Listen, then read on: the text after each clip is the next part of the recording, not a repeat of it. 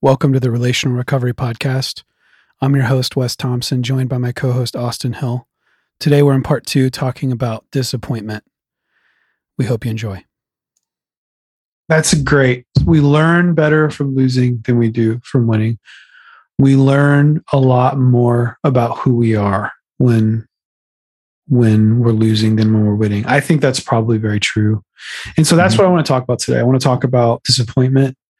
I want to talk about setback. I want to talk about unmet expectations. I want to talk about mistakes and how you and I are processing it when those things happen to us or to those around us. But also, what do we do when that happens, and how do we respond, and then how do we hope to respond? Because surely neither of us do this well all the time.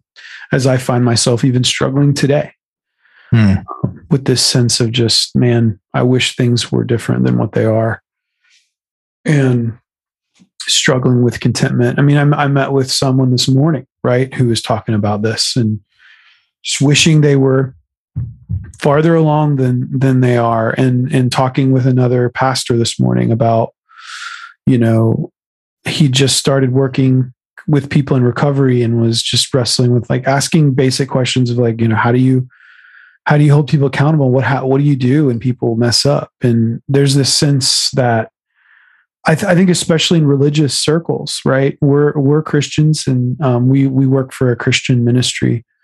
A lot of times, I think one of the struggles is we see God as being gracious for the sinner. At least speaking in a specific Christian context, God's really gracious to the sinner. God will forgive you of all your sins and all that. And that is true. And it's good. And I believe that wholeheartedly.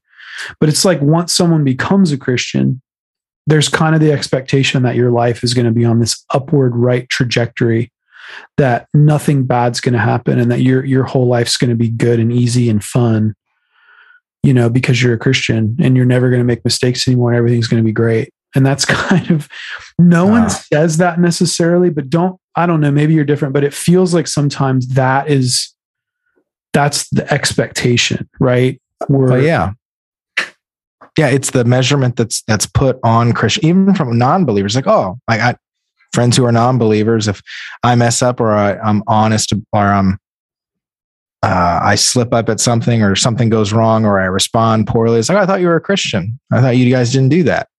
So it's almost, but then it's within Christian circles, it's almost like this unsaid thing where, if you're struggling, maybe your faith isn't solid, and it's like your season of life is connected to your faith, which is really dangerous, because if that's true, we should look at Jesus's life, and his life got progressively worse.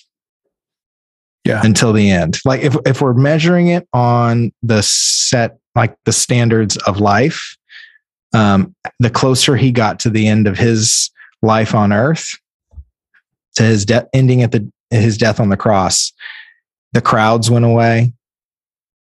His close group of friends abandoned him, denied that they knew him, and looked from the shadows as he was executed by the state. So it's just kind of, it got worse. And we as Christians are following this guy, Jesus. Do we do you think Jesus had disappointments and regrets, but his were different because they weren't about his actions. They were about other people's actions. And I don't know, I'm not him, but I imagine there's the part, when he's praying in the garden before he's arrested, his stress and anxiety, his physical body is so stressed out and intense that he starts sweating blood. And there's a medical term for that, and I can't remember what it is.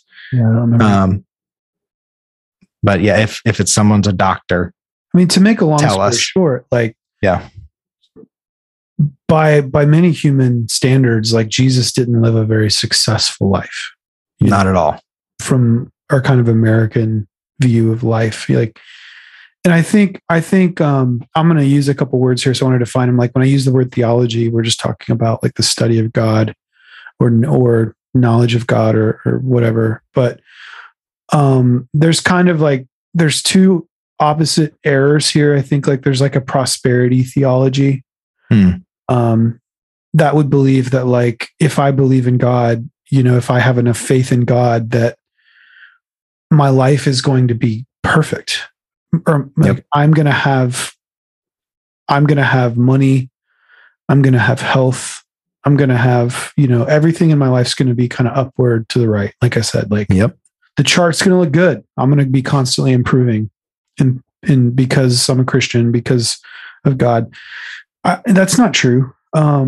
But there's also an equal opposite error, and that's like a poverty theology, which is like life with God means that nothing is good, and that I have to be poor, and I have to be destitute, and I have to be broken. Yeah. The more I suffer, the closer I am to Christ. Yes. The poorer and the more I suffer, the more holy I am. I think both of those are false. At least when I look at the scripture, I think the reality is a bit more, there's more of a tension.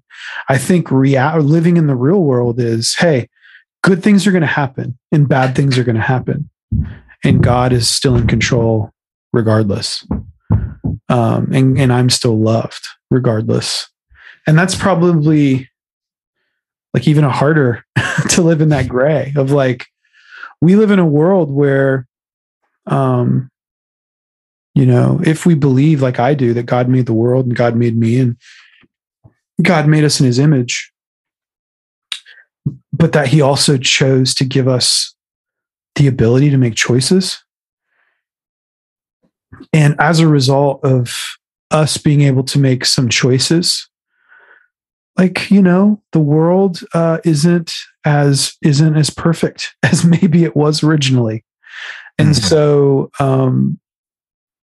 because of that, there is the category, right, of like pain and disappointment and suffering, and, you know, and some people experience it more than others, right? And I think it's hard for us sometimes to reconcile with that, or somebody's doing really well, or I'm doing really well, and then all of a sudden you fall and you fail, or in our case, like we work in a recovery, you know, addiction recovery ministry, like people relapse.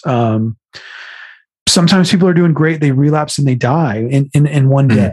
And it can be, you know, if we don't have a category for struggle, or a category for disappointment, or a category for suffering and trial, then this life's going to be really hard to navigate.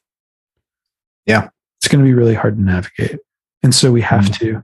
Thanks for listening to this episode of the Relational Recovery Podcast. We'll be back Monday with part 3 in our conversation. We'll see you then.